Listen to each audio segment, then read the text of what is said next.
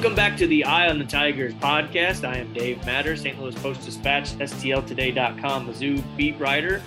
And we are joined, as always, by Ben Fredrickson, Post-Dispatch sports columnist. Happy holidays. It is a lot going on this week, not just Christmas coming up at the end. In a few days, I think. We're recording this on Monday. I think Christmas is at the end of the week. Is that right, Ben? I believe so, yeah. But we've got a lot of work to do before we get there, Dave. We sure do. We sure do. Wednesdays are guys really running around buying Christmas presents at the last minute, I think. Yeah, I hope everybody likes a bowl game souvenirs. Or it's a really busy week on the Mizzou beat. It's so busy that they're trying to force us to be in two places at once, which is impossible.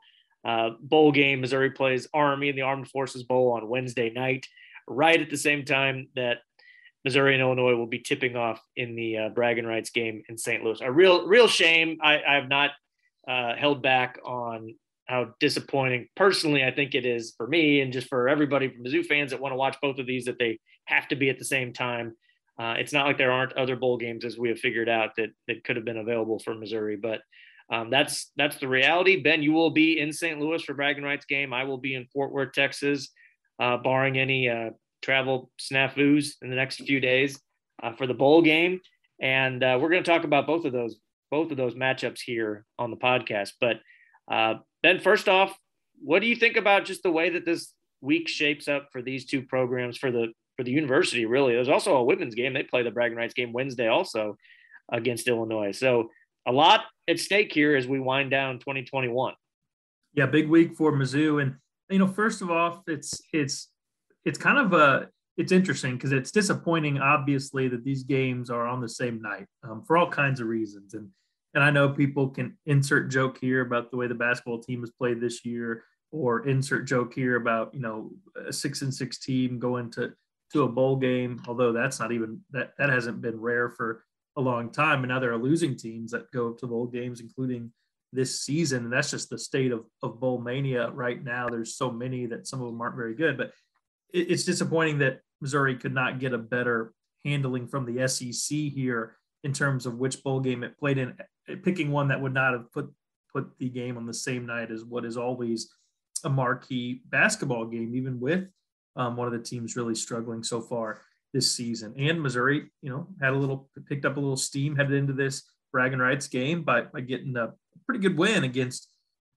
Utah. So it's a spot where things should have been handled differently. Now, how do you make things handled differently, Dave? You win more than 6 games. Right. You become a more attractive football team to a football conference, and your ability to sell tickets and put people in seats, and you become a more attractive bowl participant than mediocre LSU and mediocre Florida. That's how you do it.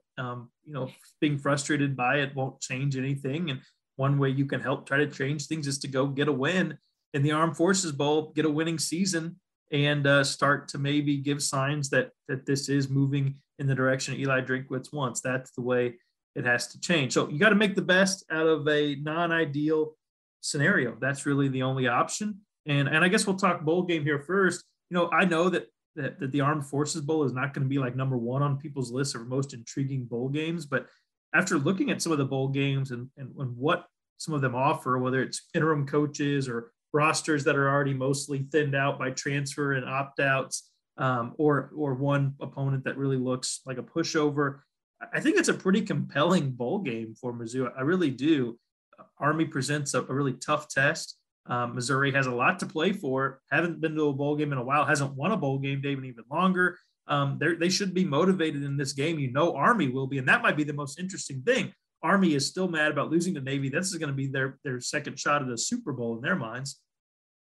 Yeah, absolutely. And, you've got a chance to finally have a winning record. It's been a while. Missouri's been sitting there at 500. It seems like forever. I mean, the program as a whole is 500 over the last 6 seasons since Gary Pinkel stepped down. Barry Odom was fired with a 500 record. Eli Drinkwitz sits here at 11-11 as Missouri's head coach.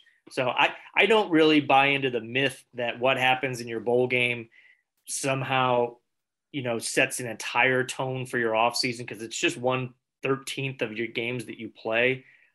But when it's the difference between a losing record and a winning record, that it becomes part of your sales pitch. It becomes part of your identity of who you are. When we sit around next June and July and try to forecast who's going to finish where, and those preseason predictions do have, they do have some influence over how we view teams at the beginning of the year. A team with a 7-6 record is going to look a lot better than 6-7, regardless who they beat, to get there, especially in a bowl game that maybe not a lot of people will watch. So, and I think it's good too, secondary kind of storyline is just sending out your seniors and your outgoing players on a winning note, have them celebrate something that a tangible, positive reward. But more than anything, I think it is just having that winning record, winning a bowl game for the first time since 2014. It hasn't happened in a really long time. That was actually the 2015 Citrus Bowl on January 1st, but the 2014 season. So it has been a while. And, I think too, like you were mentioning, what makes bowl games appealing. I always like a game with one of the service academies because we don't normally watch them, or not necessarily that high on my radar unless it's Army Navy. But I guess Missouri could embrace being the villain in this game, because if you're playing the Armed Forces Bowl and you're playing against Army, other than Mizzou fans and Navy fans, I don't know who will be rooting for the Tigers in this one. I think Army is the natural good guy here, and it's a good Army team. And like you said, they're not happy about the way they played against Navy. I mean, Jeff Monken had a Zoom last week, and he was still just really beat up over that loss. I mean, they take that thing more seriously than any outcome or any game Missouri plays. And they were really down. Nothing they do Wednesday can erase losing to Navy, but I'm sure those players want to play another game and try to move on from that loss, and in a different kind of tone than Missouri finishing its regular season with the loss to Arkansas. So a lot on the line, and I do think it's we'll talk about the matchup. I think it's a good test for Steve Wilks' defense to leave one kind of final impression on what we think of him and his defense.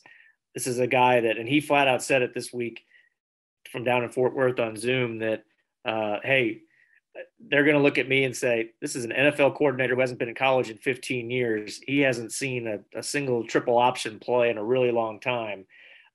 What could he possibly have cooked up to defend Army with? So it's a test for him, no doubt. And he had all the right answers Monday talking about it, but talking about it, practicing it is so much different than actually going out and executing against the flex bone, the triple option stuff that they'll see. Man, to me, it's very much the Steve Wilks Bowl, right? This Missouri defense started out horribly. They couldn't stop the run. We talked on and on about how they were the worst rushing defense in the nation. We got to the point where we had to ask Eli Drinkwitz, like, what are you gonna do here? And he made a call. He's changed his defensive line coaches. Jethro Franklin, based off the way this defensive line has played after he was fired and Al Davis was promoted, Jethro Franklin should never get another job coaching football. Based off of that before and after picture, and the defense started getting better, and we saw Wilks kind of had this about face where there was that telling moment where he said, yeah, but we did against Tennessee. That wasn't me. I feel terrible about it. I'm good now. And, we knew there was going to be maybe some transition period when a guy comes back from the NFL. It took longer than you'd like, but it did seem like this defense found some footing. Now, didn't play so great against Arkansas, and maybe that's just Arkansas being a good team. But this is an opportunity to, I think, really secure the storyline of an improved defense entering the offseason. And maybe Eli has decided already that Wilks is back for next year, and he can't keep changing defensive coordinators. But man, that decision to say there was a rough patch, but we got it figured out and we're rolling now, that would be a lot easier to say if you come out and put a solid defensive performance up against Army, a team that all they want to do is run the ball. They don't care about passing. They have some of the fewest pass attempts in the nation among teams. They're just going to try to make you make mistakes and take advantage of them on the ground. And you've been given weeks to prepare for this. I mean, Steve Wilks has had a long time now. I know they haven't practiced maybe as much as anybody would have liked, including the coaches, but he's had weeks to prepare for this, and to watch film, to study what Army is going to do. Army's not going to come out and go, surprise, we're now a shotgun vertical passing team. That's just not who they are. That's not the talent they have. And they're not going to abandon their identity. They're going to try to basically tell Missouri what they're going to do and then go beat them at it. And if that works with this defense, then I think I think it puts Drinkwitz in a really tough spot with Wilkes. He can't sell that story of a fixed defense if they get the ball ran all over them against Army. So I think that's one of the most compelling storylines in this thing is it really is a pass or fail test for this defense, and it's going to put a big spotlight on Wilkes. Either he's got it figured out or he's in a shaky spot no matter what comes this offseason. And if it's really bad, like so bad like it started the season bad, Dave, then if you're Eli Drinkwitz, like I don't know if you start to think, do I need to look around? Can we, is this sustainable? I don't know where his head's at on that, but this would, I think, really help him feel either really good or really uncertain entering the offseason, depending on how this goes. Yeah, absolutely. And I'll be interested to see too what Army looks like. The Army-Navy game was exactly the same time as the Mizzou-Kansas basketball game, so I didn't watch it live, and I finally got a chance to watch some of it. And I know this is true too. When Army and Navy play each other, they tend to switch up their playbooks a little bit, and because they know that Navy knows them so well, so they're going to be a little unconventional sometimes. Army actually threw the ball a decent amount for them in the first half, caught Navy by surprise a little bit, and then didn't really run a whole lot of option. Now, they ran the ball a lot, quarterback keepers, the fullback dive. They run a lot of end arounds, kind of jet sweep stuff, but not like true triple option plays. So maybe they go back to that more against Missouri because they know it's not Navy and Navy's ready for all of that. I think it'll be really interesting. And one thing, talking to some of the Missouri offensive players this week, they absolutely know what's on the line for them, because they're not going to get the ball very much. That's just what happens when you play Army. Even if Missouri's defense plays pretty well, time of possession is probably not going to be on your side if you're Missouri. So you have to maximize those possessions. And the way that some of them were talking, and Barrett Bannister talked with reporters, a couple offensive linemen, basically said, hey, this is a game where you have to come out being really aggressive. You can't just sit back and kind of feel the game out offensively. You've got to go for the throat early. And so I'll be interested to see if that's the play calling we see from Eli Drinkwitz. So we don't know who's going to play quarterback. That's part of the advantage to not opening up any bowl practices, which I can never remember that happening in 20 plus years of covering Missouri. They've always had some bowl practices open to the media, but that was not the case this year. Obviously, there's intrigue at quarterback. Is it going to be Brady Cook? Could it be Connor Bazelak? What's the situation with Tyler Beatty? Now, they said all along that he planned to play in the game. As of Monday, he was practicing with the team down in Fort Worth. Will he really play? We'll find out. I mean, the other two finalists for the Doak Walker Award, Breece Hall from Iowa State and Kenneth Walker from Michigan State, already announced they are not playing in their bowl games. Beatty at this point, as a, first, second team All-American, which he was on a couple of second team All-American teams, it wouldn't be a shocker if he doesn't play in this game. It would be unfortunate for Missouri, obviously, but we'll see. I mean, all bets are off when it comes to bowl games and who actually plays and how teams approach these things. So that'll be interesting. This is where we put the disclaimer in the podcast that there could be a chance by the time you're listening to this that things have changed. I mean, we are to that point in the year where it feels like last year where one tweet pops up and all of a sudden a game is canceled. I mean, we saw it happen to Missouri last year. The reason Missouri has gone so long without playing in a bowl game in part was because they had one last year that got bagged because of COVID. So, same goes for bragging rights, Dave. I mean, as of now, we have no reason to think that there's anything that will happen that messes with the schedule. But you say that as of now. I mean, for full disclosure, we're recording this, Monday afternoon at 1:30 in the afternoon. So that's the world we're in now, where things can just drastically change. So if you're listening to this and you're ripping us for not knowing something has happened yet, that's the timestamp on when this is being recorded. All right. So there's so many better reasons to rip us. We'll always have the latest news up at stlta.com, but if the podcast is a bit behind, that's why. And it's never been harder than right now to get something up that you're sure is going to stand the test of time, because things are are changing rapidly across the sports world, pro, college, everything. So that's kind of where things stand for the football side of things, Dave. Bragging rights is interesting. I think if you would have asked, Missouri fans, certainly after the Kansas game, are they looking forward to bragging rights? They'd say, heck no. And maybe they're still not. I mean, maybe they're not all that encouraged by Missouri's win against Utah, but not exactly on paper a dominant matchup for Illinois. They've had they played better than Missouri. They're a better team right now, and it's not really that close. They're 8-3. Missouri's 6-5. I was running the numbers on this. I think this is interesting, based off the tones of the conversations around the coaches. Brad Underwood at Illinois, 79-59. They were hired the same year, Brad Underwood and Cuonzo Martin. Underwood is 79-59 with one NCAA tournament. Missouri is 72-61 with two NCAA tournaments. And Cuonzo Martin, Dave, has the advantage in bragging rights game 3-1. He lost his first one. He's won the three since.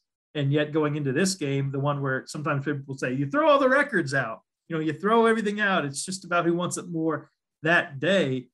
I think Missouri fans are probably going to watch this game, but also be prepared to lose and lose big. We'll see what happens. But what is the difference right now between just the tones around the program of Missouri versus Illinois? Is it simply that this season has been so disappointing so far at times? Yeah, that's part of it. Illinois' season last year ended disappointingly because they lost so early in the NCAA tournament. They did win the Big Ten, and they were they lasted longer high in the rankings than Missouri did. And I think they've got star power. They had it last year with Ayo. They have it now with Kofi Cockburn, and they did seemingly with Andre Curbelo, but he's been out here for a while, and I don't know if we know exactly what plans are for him in this game. Brad's probably recruited a little bit higher level than Cuonzo. I think that's fair to say. So I think that I don't want to say their ceiling is higher as a program, but they've had it is higher as a program. Why can't we say that? Who? Illinois? Illinois. I just meant like overall without no matter who the coach is, anything like that. I think it is. I think it is because of the support they have. Oh, well, yeah, there's that. When you look at the way they fill their stadium and the amount of tickets they sell, those things factor into what expectations should be for a program. And I think that, I think Illinois has a better track record of supporting its basketball team. Yeah, no, I agree with that. Absolutely. I just meant as far as what we've seen here lately, I do think it was higher last year. They just haven't quite met it. And I don't know. They're going to have more fans there Wednesday, no doubt, because they're not playing in a bowl game that some of their fans will want to go see. But I think they probably would have anyway, just because this was expected to be a better team. And I think also, too, part of this is it's more enjoyable and your expectations are higher and there's more upside when you're a good offensive team. Now, you can maybe give up a ton of points, but if you're a good offensive team and you have good offensive players, your games are more exciting, maybe more attractive. Now, that doesn't mean you're guaranteed to win more, because if you have a terrible defense, you're just getting these shootouts all the time. But I think that's another place where this Illinois team is in a higher standing right now in a higher tier than Missouri, because Missouri just struggles to score so badly. And that would be my concern about the Tigers Wednesday night. And just how are you going to guard Kofi Cockburn? It's one thing if you have a Jeremiah Tillman and his 5 fouls out there, but right now, Jordan Wilmore is not getting off the bench. He didn't play against Utah, and Cuonzo gave a one-word answer for why. He said production, which was pretty, that said it all right there. You didn't have to read between the lines. So you've got Ronnie DeGray and you've got Kobe Brown basically to guard him, and that's tough. That's a tough matchup, because you need Kobe on the floor to do everything he does. You can't have him getting early fouls and sitting out. And DeGray is as good as he's been in stretches. He's not a guy that can go one-on-one against Kofi Cockburn.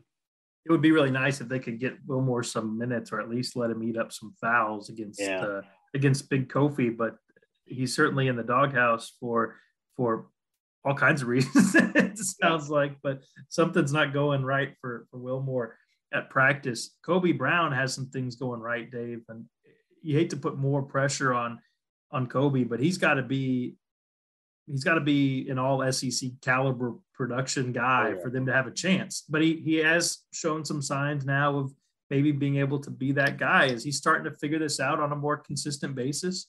Yeah, I think so. And fouls are the only thing that have really slowed him down. It's that he had two more in the first half against Utah, and he had to go to the bench and watch at the end of the first half, the last 9 minutes. The difference was between that game and Kansas was Missouri didn't crumble without him. They basically played Utah even without Kobe, and then he came in the second half and just absolutely took over. I can't. We've seen Missouri players, prolific scorers, take over parts of games the last few years, even going back to like a Jordan Clarkson or a Jabari Brown. But to see a big guy do it, and he's a big guy who can play on the perimeter, but he's not taking threes anymore. I mean, he takes one every once in a while, but he's just doing it by bullying himself down to the paint, has kind of a soft jumper down there, but he's getting to the foul line. He's doing everything that Cuonzo envisions him being capable of doing. And they had a really favorable matchup against Utah. It's easier said than done against a better team, but he showed he's capable of it. And I mean, if he would have played in the first half, he ended with 27. I mean, he could have scored 40. There's no doubt about it. So he is their offense right now. Amari Davis came off the bench for the first time all year and gave them 17 points and wasn't bothered by the demotion at all. It didn't seem. So that's a positive. They got Boogie Coleman back. He's still kind of hit or miss, but he played a lot of minutes. He hit a big three that they really needed. So we'll see. I mean, I don't think they have the firepower offensively to hang with Illinois, but we've seen average to bad Missouri teams hang with better on paper, more skilled Illinois teams that end up having better seasons. So it's a cliche, whatever, throughout the records, but usually can in this game because the equalizer can be that crowd. I don't think that's going to be in Missouri's favor on Wednesday, considering where this season has gone and the bowl game. Yeah, a three-year winning streak on the line for the Tigers, and I think if you and I were betting men, we'd probably put our chips on that coming to an end here. We'll see. That's why you play the games. As this conversation about the direction the basketball program continues to evolve, Dave, it's worth looking at some of these guys, these young guys. It seems like Cuonzo at times in these games is putting in groups of these youngest guys together. Yeah. And they're doing some things that suggest that they might be starting to figure some things out. They might have a brighter future than perhaps some suggest when they first started. Are you seeing enough signs there? What else do you need to see to say, hey, even if this is a rough and tumble year for the Tigers, they could be in a spot next year to be much more competitive?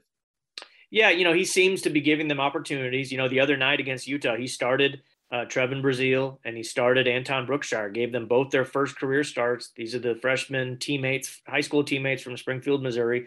Now, neither one of them scored in that game, and eventually, the veterans kind of took on bigger roles, Coleman and Davis and DeGray. But, the fact that he was willing to start a game against a high major opponent with two freshmen in the lineup tells you something about what he sees in them. Now, he said after the game, it was about how they practiced during the week. It's like he's taking a page out of Eli Drinkwitz's strategy there on how to explain who's playing. So I believe him. There's no reason not to. But also we'd seen the veterans were a little disappointing, not a little, very disappointing at Kansas. So, yeah, I think he's open to playing those guys more. Sean Durr-Gordon didn't play a lot of minutes. But, man, when he gets in the game, he just attacks the rim as soon as he gets in there. And, worst case scenario, he draws a foul, gets to the free throw line. So I think we'll continue to see some of him. We didn't see a lot of Caleb Brown when they went on the run. So the veterans are still going to have to play a role in this if they're going to salvage this season, if they're going to beat anybody that's going to make anybody notice. It's a game where it is such an event, and people plan for it. People plan their holiday around it, whether their team's up or down. It's usually the best versions of it are split halfway. We're going to see how much it's affected the atmosphere by Missouri's disappointing losses early on, but also this competing football game. So we'll see what the atmosphere is like there downtown St. Louis. I'll be there covering the game. I'm going to do my best Dave Matter impression on the game story. You will be in Texas covering the bowl game. We'll have plenty of coverage up at stlt.com, multiple stories coming out of the bragging rights game. So it's going to be a busy week on the Mizzou beat, Dave, and we'll do our best to have it all covered as things hopefully don't change too much between now and the time we talk. Yeah, absolutely. I'd be curious to see. I'll probably put a poll up on Twitter. What would Missouri fans rather see if they could only get one win out of the two games? What would they rather see? A win in the bowl game over Army or a win in bragging rights? If you win the bragging rights game, that's a legit upset. And then now that's not the end of non-conference play because you still have Iowa State and the Big 12 SEC Classic, whatever we're calling that. That's later in January. But you would go into conference play with a winning record. Does that mean anything? We're talking about one game over 500 for both of these teams if they win on they win Wednesday. So I don't know. What would fans care about more to see? What would be more valuable? And we can answer this question. What would be more valuable to Mizzou? Probably a win in the football game, right? I mean, is it more valuable for Mizzou in a football conference to have a coach go, 7-6 in his second year with a top 20 recruiting class? I mean, that seems like maybe more monetary value, more prestige, something Eli could sell a little bit better versus an upset win. I mean, that would make the Tigers 4 years in a row beating Illinois. There's certainly bragging rights in that, but right. Maybe it doesn't go as far. I would guess that if Desiree Reed-Francois was asked to that decision, she would not want to declare her answer publicly, but I bet she'd take the football win, Dave. Yeah, because if we measure coaches, like if we have a coach whose body of work is like 4 years long and we're trying to figure out, like a Barry Odom or Derek Mason at Vanderbilt a few years ago, you don't really get credit for going to a bowl when you still finish with a losing season. Because when you say, what did this coach do in this season? Well, they were 6-7. Well, they went to a bowl. Yeah, but so what? They had a losing record. So it almost knocks out the fact that you went to a bowl and you end with a loss in the bowl and gives you a losing record. That's just nothing like you said, there's nothing you can brag about there. I give bowl wins some credit. I give bowl appearances not a lot. And That's because appearances now, I mean, my God, have you seen what they're doing with Hawaii? Like Hawaii is somehow, I don't know how they played 13 games. They're 6-7.